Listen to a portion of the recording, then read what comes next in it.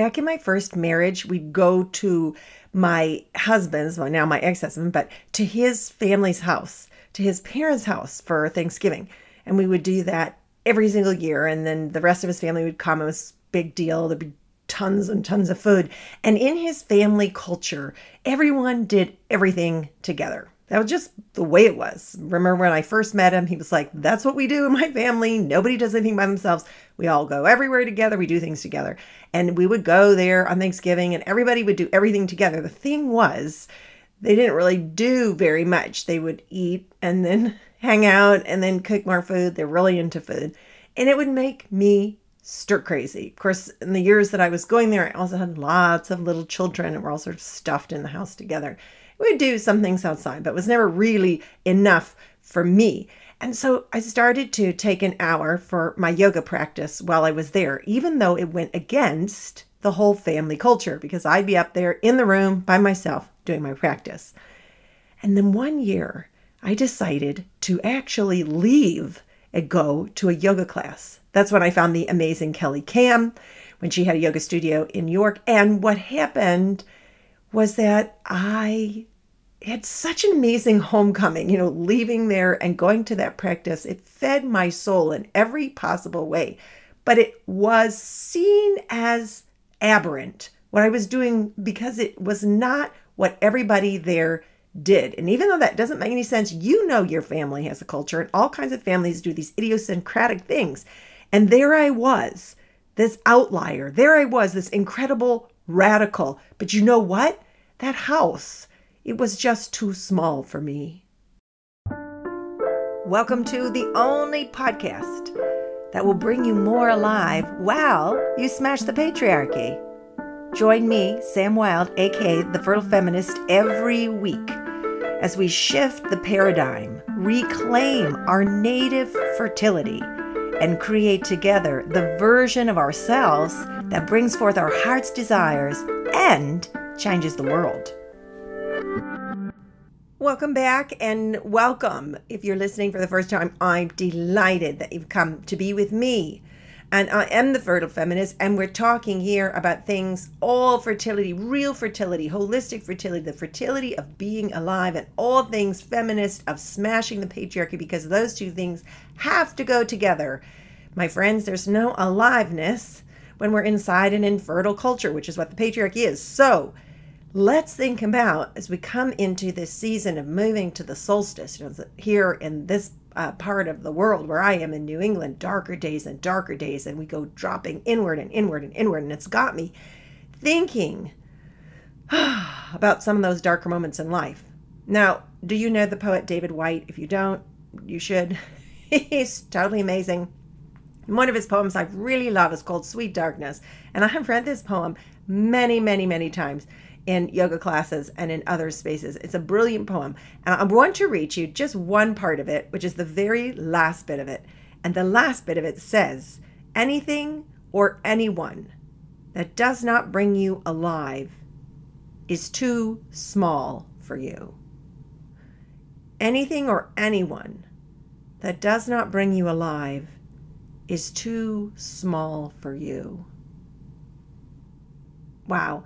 Those words were in my head and in my life for so many years before I actually figured out, what the heck do you do if you're around all those anythings and anyones who aren't bringing you alive? How do you go from being around them to not being around them? And there are all these little memes and inspirational quotes on Instagram and Facebook and social media that, like, if that person doesn't believe the best in you, just get rid of them, et cetera, et cetera. Well, it's pretty hard to get rid of some people, isn't it? And particularly if those people are your family, or if those are people you're married to. Yeah, if there's a colleague who is making you feel small at work and you can ignore them, that's great. Or there's a neighbor you don't have to interact with, or there's your great Aunt Margaret and you only have to send her a card, that's easier. But what all those memes and little inspirational quotes don't tell you is how complicated it can be, and the courage that it actually requires to be someone who puts their own life force ahead of all the social norms and all the other expectations. So, of course, I'm speaking as one who knows, because it's no small thing to have a divorce. And when I had a divorce, my children were 8 and 6 and 4 and 2. And I said this before, and I'll say it every single time. Nobody has a divorce with that many children who are that age unless it's a life or death issue. And it can be life or death physically, or it could be life or death spiritually, psychically, emotionally. Most people who are having divorces at moments like that have no other choice. If they continue, they really will die. And that death may be the kind of death that's material, or it might be what David Whyte is talking about here, which is the death of our aliveness, the death of our largeness. Anything or anyone that does not bring you alive is too small for you. Well, we live in small worlds. Now, I thought about that story of going to my ex-husband's house for Thanksgiving, because we're about to have Thanksgiving tomorrow. And I remembered that feeling of being in a confined space when I was in that house. A lot of things I loved about being there, but just for me, I just don't spend 4 days inside a house and not doing anything. That's not my nature. It's not my personality. I also don't need to spend every waking minute with a group of people. I really do love to break away and do things by myself, even for a little bit of time or an hour. But what happened in there was smallness, and there wasn't an encouragement of a sense of being an expanding person in whatever way you needed to be an expanding person. And I know it seems silly now to think that somehow it was a radical act to get into my car and drive 20 minutes to a yoga class, but it felt truly like I was running away or escaping. It was like I was going to the other side of the world or something like that. That's how it was held inside of that family culture. And when I would come back, I felt delighted in the sense of my own integrity and my own autonomy. It was a very small step in the direction of moving into my full aliveness. Getting rid of the things that don't bring us alive requires first that we become conscious of them. And even that requires a kind of consciousness of willingness. I'm willing to become conscious, and I'm willing to make shifts, because you start down this and it's like getting onto a water slide. You cannot stop and crawl back up to the top and go, oh man, this is terrifying. No, you get on these rides where you say, I am willing to change, and I am aware that my life is too small for me. And you are going down that water slide. It is a one-way ticket. And there's no coming back, because as soon as you set those domino pieces into action, things will happen. Now, I would love it if there had been some kind of way for me to both be this autonomous, large person living in the space of my autonomy and integrity, and somehow stay inside of a marriage that was very small. But there wasn't. And that's the case for lots of us. We find that we cannot have the alive life and continue doing the things that we're doing in the ways that we're doing with the people we're doing it with. To break the chains inside ourselves is an act of feminist strength, and oftentimes the most powerful one that we ever make. We can be, and are sometimes, activists doing work outside of ourselves to promote the cause of human liberation, to bring about equality, and to see a brighter future where there's not oppression and violence for our children, while we continue to have oppression and violence on the inside of us. So it isn't always the case that the person who's the most enlightened and out there doing the best good for the most people is also internally thinking, I love myself, I have a roomy, spacious life, nothing closes off for me when I'm around the people I'm around. It doesn't work that way. A lot of people, and I think this is so critical to our understanding of feminism. It's not the most awake person necessarily who's doing the most good for the most people. They do happen simultaneously, but not always. And you can find amazing people. Think of Mother Teresa, for example, doing really beautiful work who are struggling deeply. She, of course, had incredible depression, despite the fact that she was laboring in a very meaningful way. So let's throw out the crap trap of thinking that just doing good heals us. I don't like that, and people say it, and I don't agree.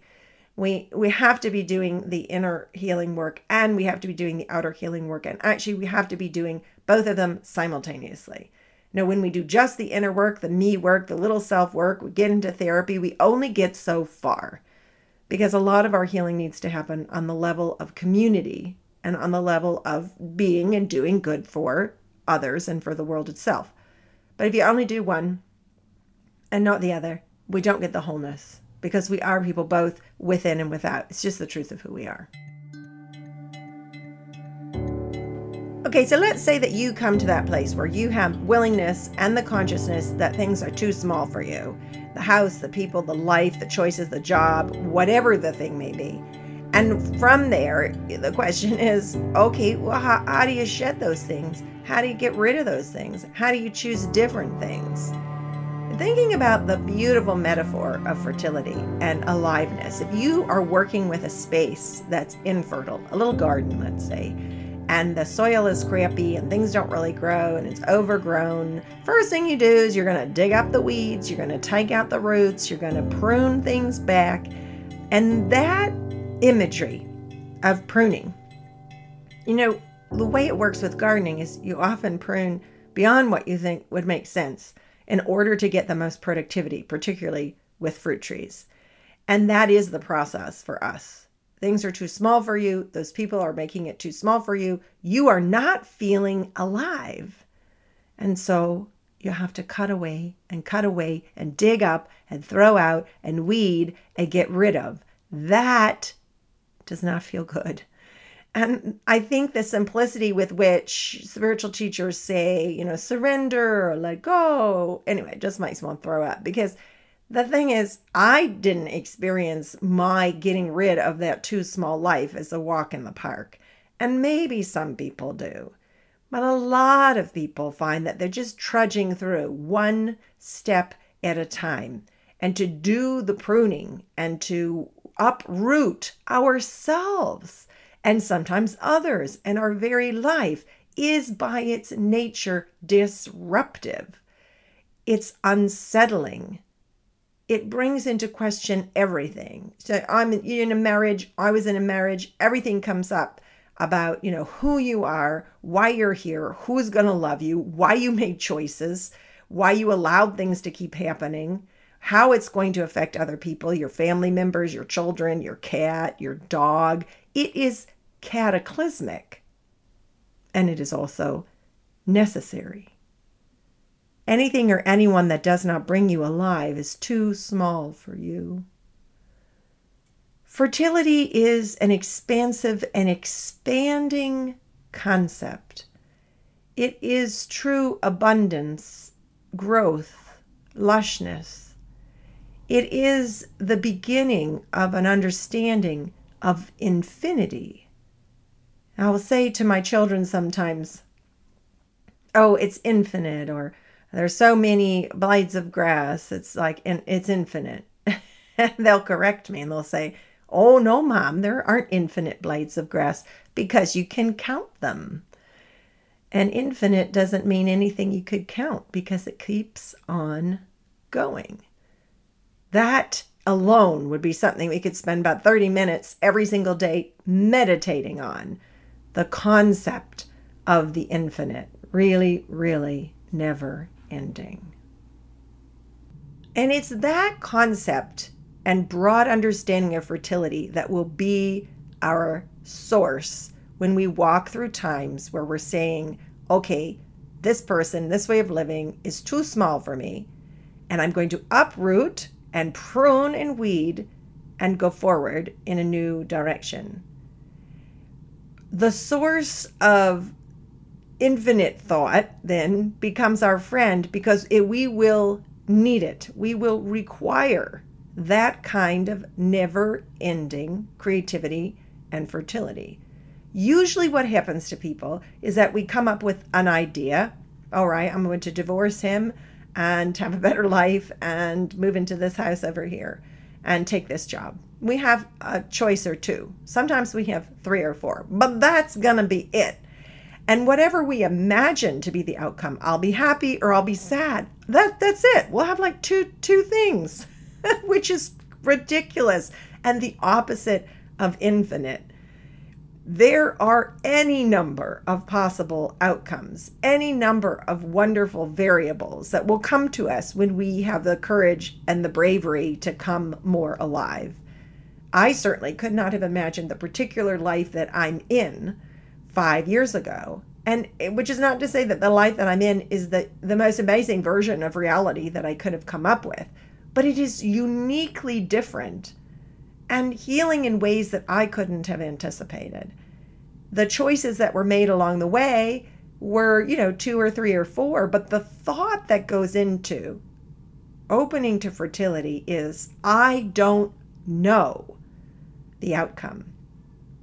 When you think about it, what patriarchy wants to do, because patriarchy, again, is infertility, is limit you, make you smaller in every way. Body smaller, mind smaller, heart smaller, fewer and fewer choices. That is literally what happens to women. They have fewer choices for work. They have fewer choices because of finances. They have fewer choices of safety, so on and so forth. And that is the patriarchy. Infertile, smaller, less and less. To oppose that, to smash that, and to wake up even while that's happening, to be totally alive even while it's happening, because that's our only choice right now. We're not going to get rid of it in the blink of an eye, is to overcome the thought there are only 2 or 3 or 4 choices for you. There are infinite choices for you. That kind of creativity, baseline, fertility, is to look out into the open garden, imagine that, which is your life, and think, I could plant 6 geraniums, I could plant 700 cucumbers. Think about every kind of variable.